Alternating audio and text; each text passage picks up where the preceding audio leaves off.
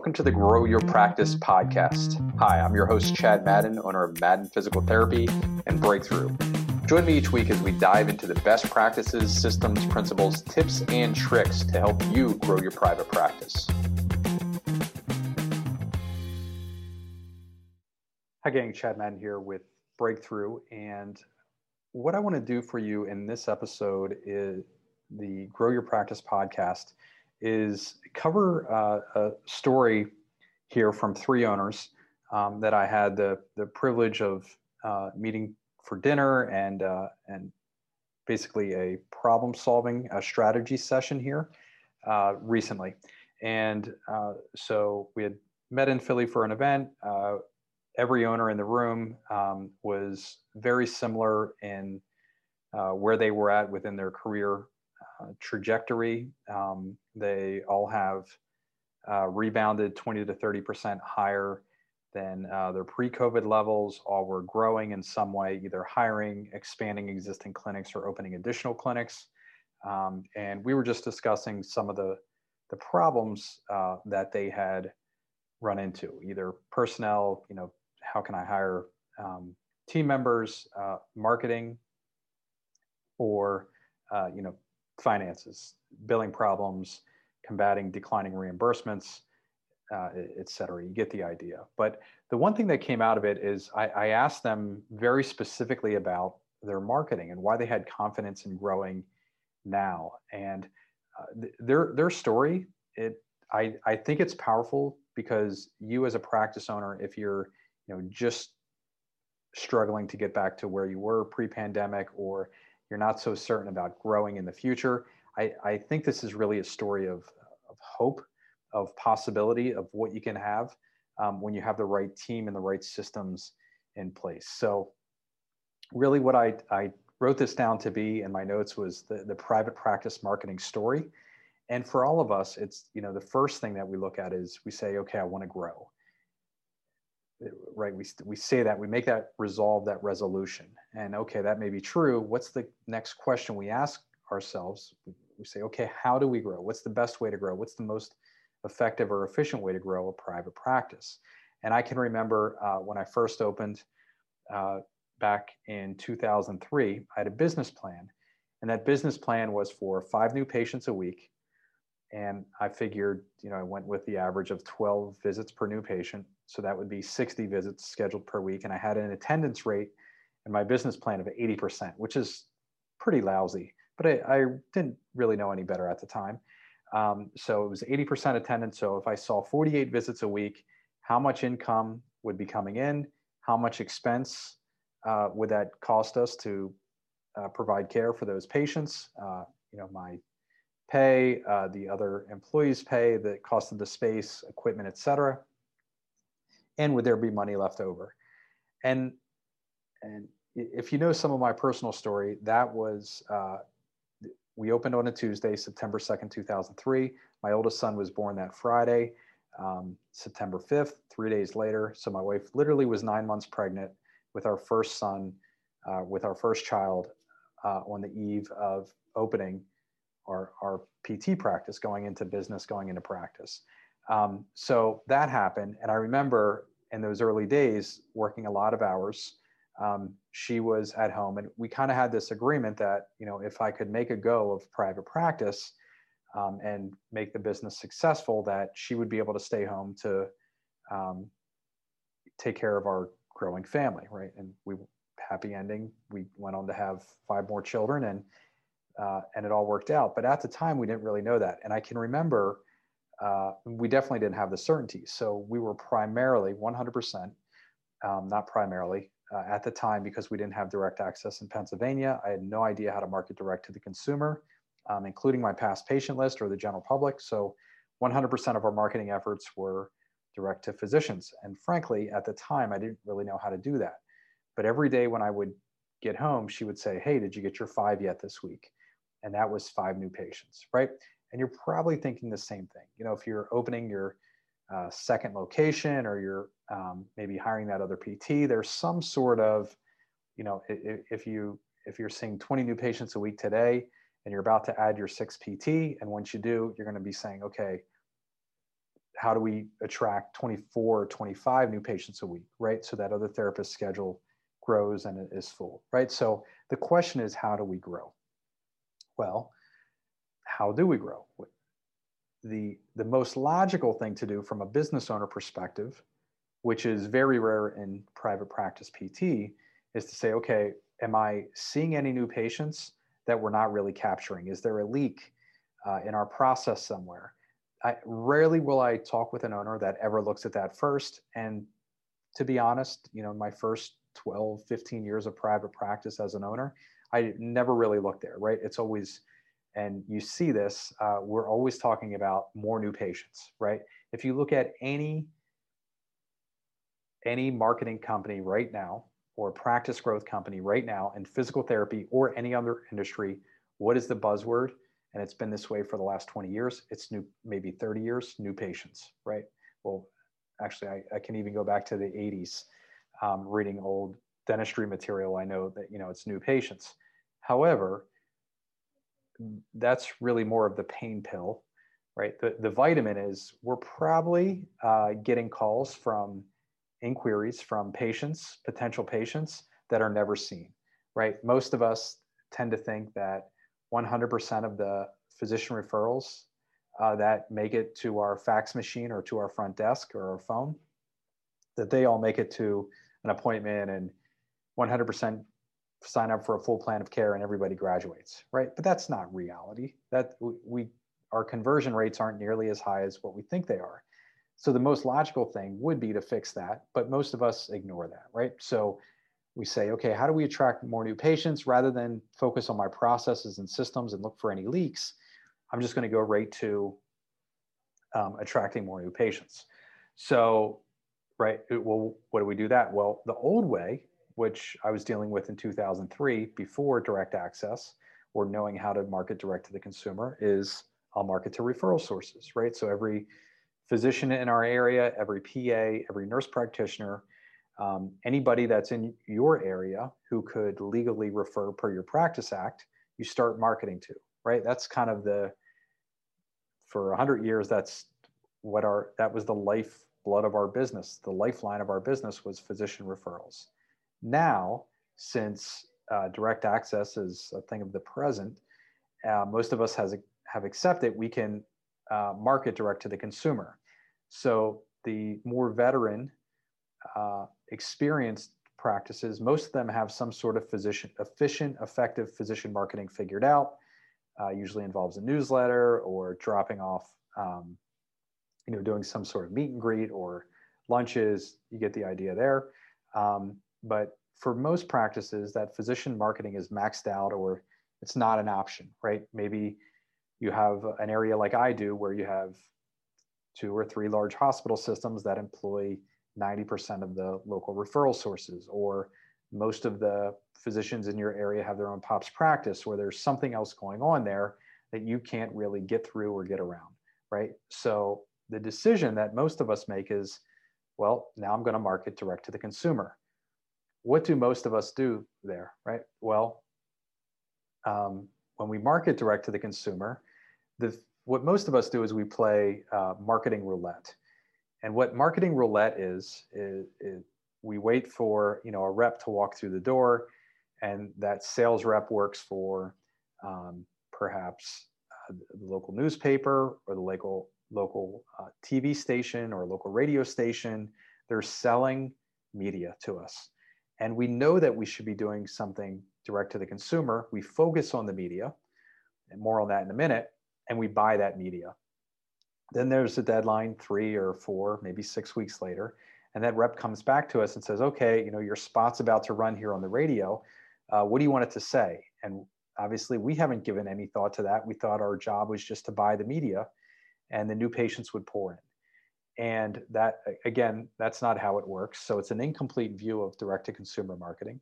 But we bought the media, we did our job. So the rep says, well, I really like to write copy. I pride myself in writing good copy. Why don't I write something up for you and get it over to you, and you can just approve it? And then we'll have somebody do the voiceover, right? So that happens. They run the ad, and then 6 months later, that after the ad has run its course, that rep visits you again and says, hey, by the way, it's time to buy more radio ads or TV ads or print ads. You get the idea. However, most of the time, we're not really aware if that media worked or not, right? Did we use direct response where people were raising their hand and they're calling a specific number and it's trackable? Most of the time that hasn't happened. We probably did some sort of branding message where we talked about, we were the premier rehab provider. And if you've ever played marketing roulette, the test is you just go back to the copy.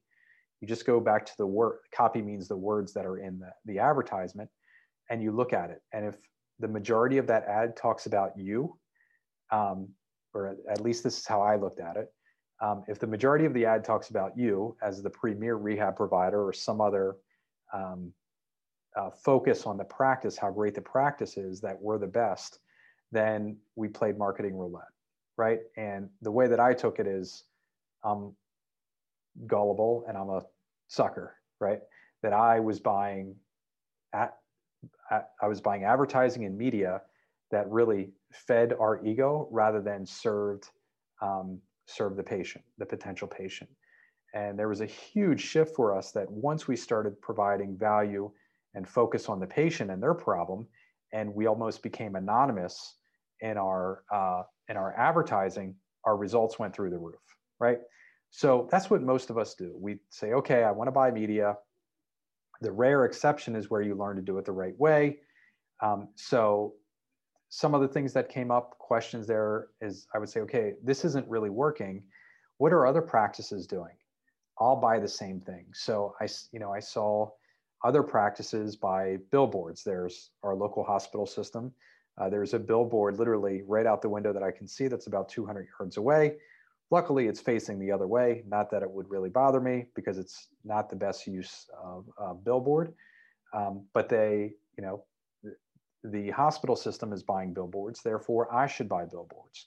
Or the hospital is doing Google SEO or SEM, right? SEM is search engine marketing, or they're on TV, or they're on the radio, or they're using print ads, or they're sending direct mail, or they're on Facebook. They're using those media. Therefore, I should buy the same thing. And that tends to be a mistake, right? You and I don't have the large marketing budgets of the local hospital system. We don't have a captured referral system, a network of doctors that are making that go around for us. And we also don't have the budgets of the larger PT corporations as well, right? So we can't really afford to do branding. We have to do something that is measurable, that we can see a result from. So along those lines, we want to focus on messaging. And the questions there are, well, what should my ads say? What should I advertise? Or maybe we focus on the target market, the person that is consuming the media, which is where I like to start. But who should I market to? Who do we want to attract to our clinic? Who am I trying to attract in the clinic? What condition or diagnosis do I want to be known for? Right? What is something that using that Jim Collins hedgehog concept from good to great? What's something that we can be best in our area at, that we're also passionate about, that feeds our economic engine, right? So they're good questions to ask when we're deciding to go direct to the consumer. And in the very beginning, when I started marketing, same for these other three owners who had almost the same exact story. They were trying to do these same things, and every one of them admitted to, yep, I played the marketing roulette. We knew that there was something there, but we didn't know how to buy media the right way and use that media the right way with appropriate messaging and appropriate target marketing. So I promised you this earlier in this session, but I said I would get back to this for you. So 6 or 7 years ago, before like direct access marketing or direct to consumer marketing was a thing in PT, my partner here and co-founder at Breakthrough, Carl Mattiola, surveyed 300 plus practice owners. You may have been one of them. And he asked, what is the biggest mistake that you've ever made in marketing your private practice? The follow-up question to that is, what is the most successful thing you've ever done? So the first question, the biggest mistake you've ever made, 37 unique answers. Again, 300 plus owners responded.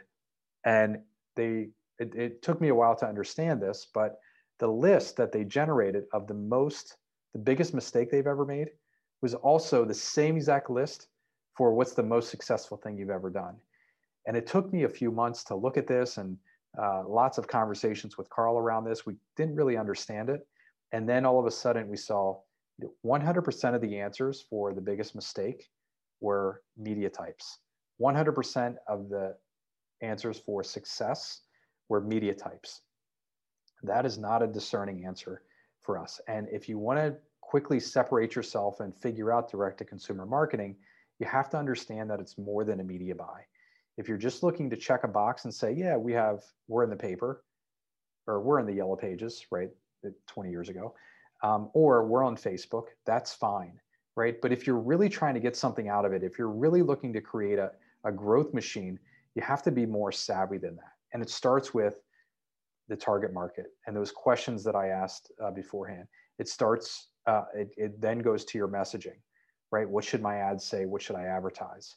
Am I using the language of the people that I'm trying to reach, or am I using language that makes me feel good as a physical therapist, as a practice owner? And then, the other thing is, am I buying media? Am I buying media and using it in the same way that my target customers are doing, right? The way that you scroll through Facebook is not the way that your target market scrolls through Facebook if your target market is a 15-year-old gymnast, right? It may be the same way if it's a 53-year-old family-oriented female, right? So you want to start thinking about that. How do they use the newspaper? How do they consume TV? What stations do they watch? Same thing with the radio. Are they even listening to the radio? They're all things that you want to think about as you're crafting and developing your direct-to-market strategy. Once you answer that, the next question is, what type of marketing should I use? I'm going to go through three basic ones that I have found that work well. So number one, if you're listening to this, you likely have a science degree. So I'm going to assume that if you have a physical therapy degree, you likely have a bachelor's in science. You've at least had science courses in your undergrad and graduate studies. So I like to be a scientist with marketing as well. And the first thing that we want to talk about is branding versus direct response. So most of the time when we think of branding, or when we think of advertising, we think of branding, right? We think of the most number one brand in the world right now, I believe, is Starbucks, that surpassed Coca-Cola. And that was probably 6 or 7 years ago. I might be dating myself there a little bit, but you get the idea of branding. Branding is like, once you see that logo, it reflects something to you. It creates an emotional, visceral response. Maybe for you, it's Nike or Apple or Adidas or something like that. Probably all the things that we're critical of our kids about buying because of a logo, that's really branding, right?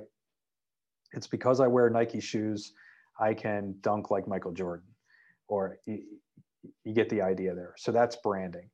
What that looks like in physical therapy is we're the best, right? So it quickly becomes this competition of we're better than everybody else in our area. And we'll say that in a myriad of ways. Maybe it's the training that we've had. Maybe it's the number of therapists that we have, or the quality of therapists that we have. Maybe it's, for many of us, we're just thinking if we say we have high quality of care, or we're the premier rehab provider, everybody else will just take our word for it. Maybe we want an award, right? And that's part of our deal as well. But that all falls under branding. And that's really a focus on us. Direct response is a focus on the person that we can potentially help. And that is, are you experiencing back pain? Do you want to learn about a natural way to heal? Like that, asking questions of focus on your potential patient is what I got ahead of myself there a little bit. That's more patient-centric, which we're going to talk about here. But direct response is where you have a conversation with a potential person via your ad, and they raise their hand, right? And here's how to think about direct response marketing.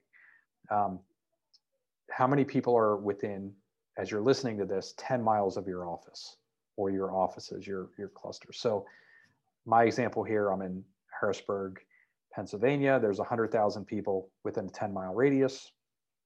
Okay, how many of those people do I think have had our number one diagnosis is rotator cuff and shoulder problems? So how many of those people do I think have had rotator cuff and shoulder pain in the last 30 days? I'm going to guess that number. Let's say it's fairly low. Let's say 3%, right? I think the research is actually significantly higher, but let's say 3% of people have had shoulder pain in the last 30 days. So they would all be potential patients. Well, obviously, even though we have 6 clinics and 40 clinicians or so, we couldn't possibly handle 30 people coming, 3,000 people coming through, all raising their hand at the same time. So direct response, what we're doing in our advertising is getting that person to raise their hand so we can have further conversations with them, either automated via computer and software, or with a human being to determine if they're appropriate for physical therapy or not. So direct response gets the person to raise their hand. It's very measurable, right? We can see how many people raise their hand, and then we can follow those people with the right software system. We can follow those people through the whole way to scheduling a plan of care.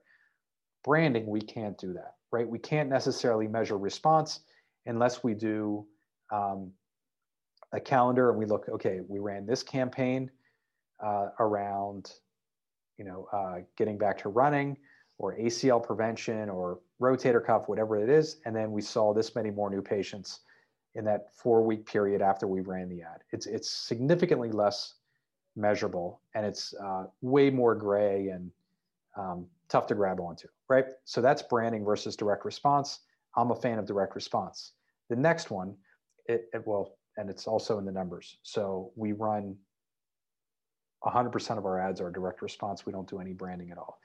Now, the other thing that I want to say before I move on here is when you do direct response the right way, oddly, you get a branding effect because people come to know you for what you're running in your direct response ads. Quick example, I go to a judo, jiu-jitsu, MMA studio, right? And I'm old and decrepit, but it makes me feel young, and I have a little bit of a wrestling background. So just that's a great activity for the kids and I to do. So went to class last night, took 3 of our 6 children. During the class, I saw a guy who was unable to raise his arm. He's fairly young, right? I'm guessing he's in his mid-30s. The instructor of the class and owner of the gym said, hey, by the way, this guy right here is a PT, meaning me. He's done some workshops with us. Somebody else in the class actually went to them for shoulder pain and did really well.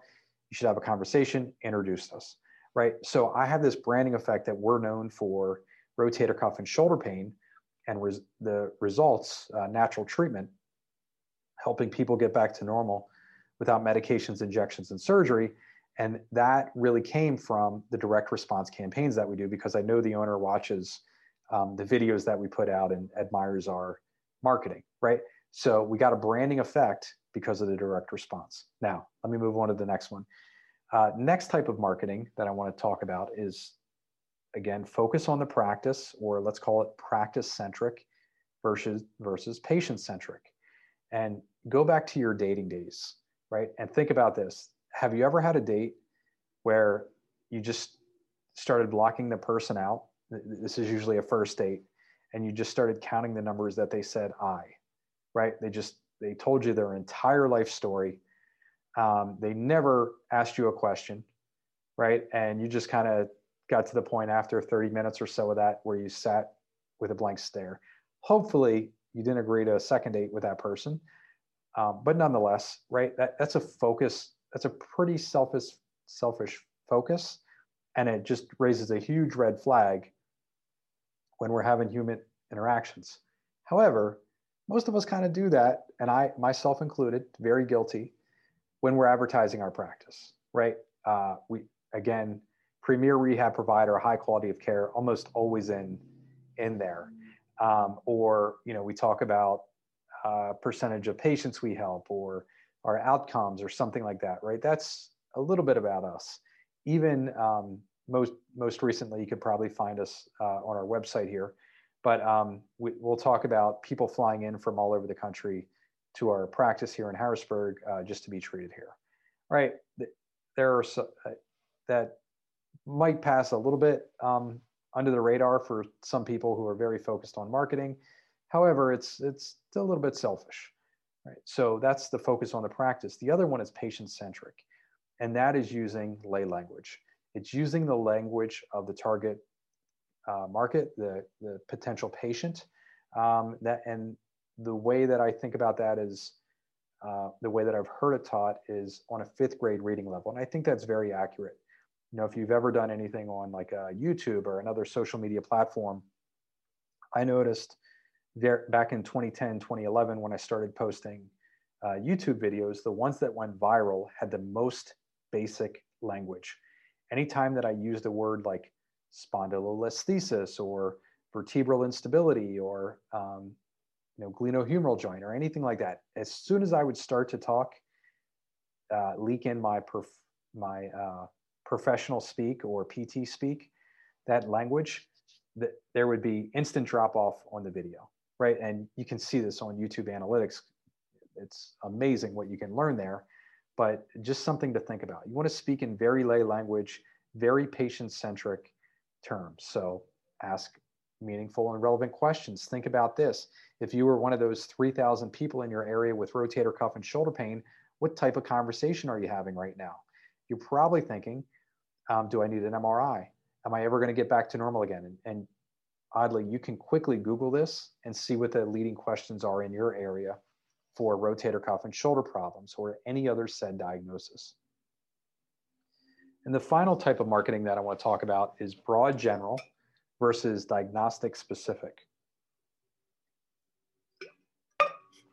So broad general is trying to be everything to everyone. You're trying to run a workshop or you're trying to run a campaign, and you're not only talking about rotator cuff and shoulder problems, but you're also talking about hip and knee issues, foot and ankle issues, elbow and wrist issues, or maybe even hand. And then don't forget about the spine. You have to include that as well. Well, that you just clouded your message so much trying to be everything to everyone rather than being something very, very specific. And there's a business book on technology adoption named Crossing the Chasm, titled Crossing the Chasm. It was by Jeffrey Moore. I believe it was from the early mid 90s, maybe like 94, 96, something like that. But if you go and you look at that, he talks about this concept of the beachhead, right? And really, you have to be known for really doing something super well before you can go and conquer the world with PT, right? So for most of us, we start with something well known like back pain and create a reputation there. That's what we did because it was the number one reason that physicians in our area were sending to PT. So we developed a reputation for back pain. Straight to the consumer, we wanted to do, blue ocean strategy, not swim in bloodied waters where there's a lot of competition like back pain. So we went not only with back pain, but we did rotator cuff and shoulder, right? And we created a reputation there. And you probably have a similar story. So we are very diagnostic specific when we market direct to the consumer versus being broad in general. We're marketing to a specific demographic. We're using very specific language, and all of that is really how that target market speaks about the problem, that specific diagnosis. So number 7, what should I do when someone responds? And so now you figured out direct-to-consumer marketing, you have your ad in place and you're attracting people and you're getting responses. So maybe they're clicking on your ad, maybe they're going to a landing page or a squeeze page, maybe they're calling your office, maybe they're sending you an email. Whatever that is, there's really 3 levels of conversion.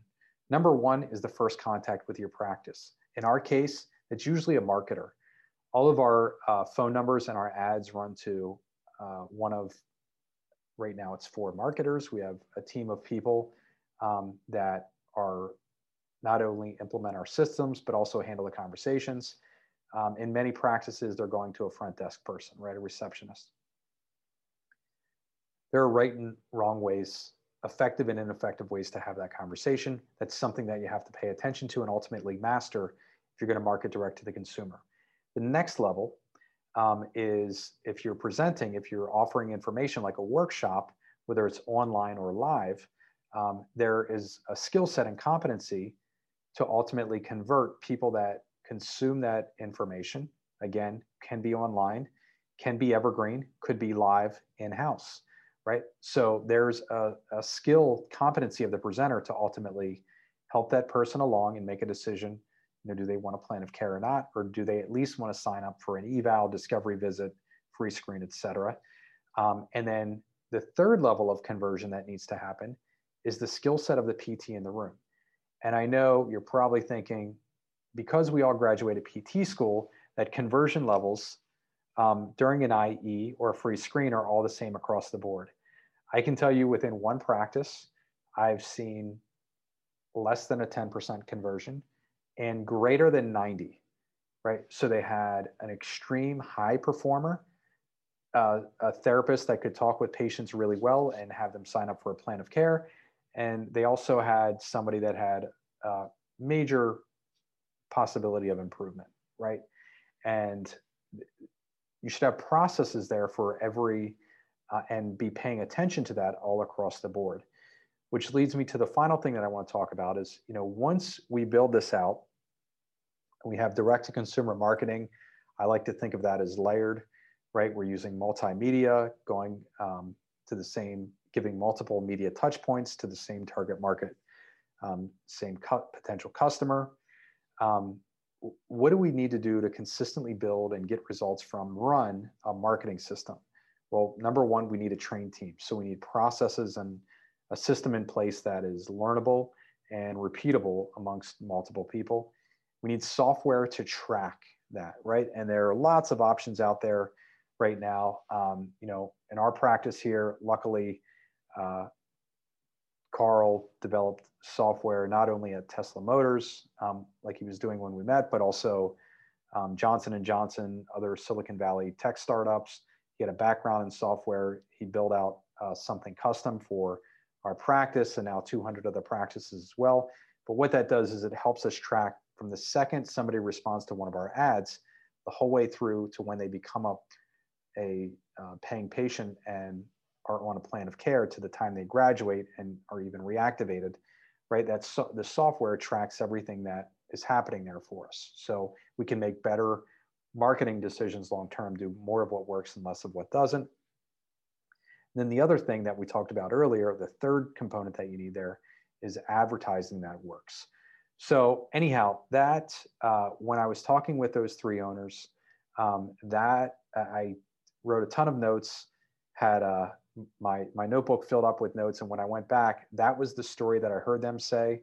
And oddly, I was like, this is the same exact story that I went through as well. So anyhow, hopefully this helps you on your private practice journey, especially if you're looking to make this successful transition and diversify where your new patients are coming from and adding on direct-to-consumer marketing to your past patient list and also to the general public to complement what you're already doing with physicians. This is Chad with the Grow Your Practice podcast. Again, hope you enjoyed this. I'll see you in the next episode.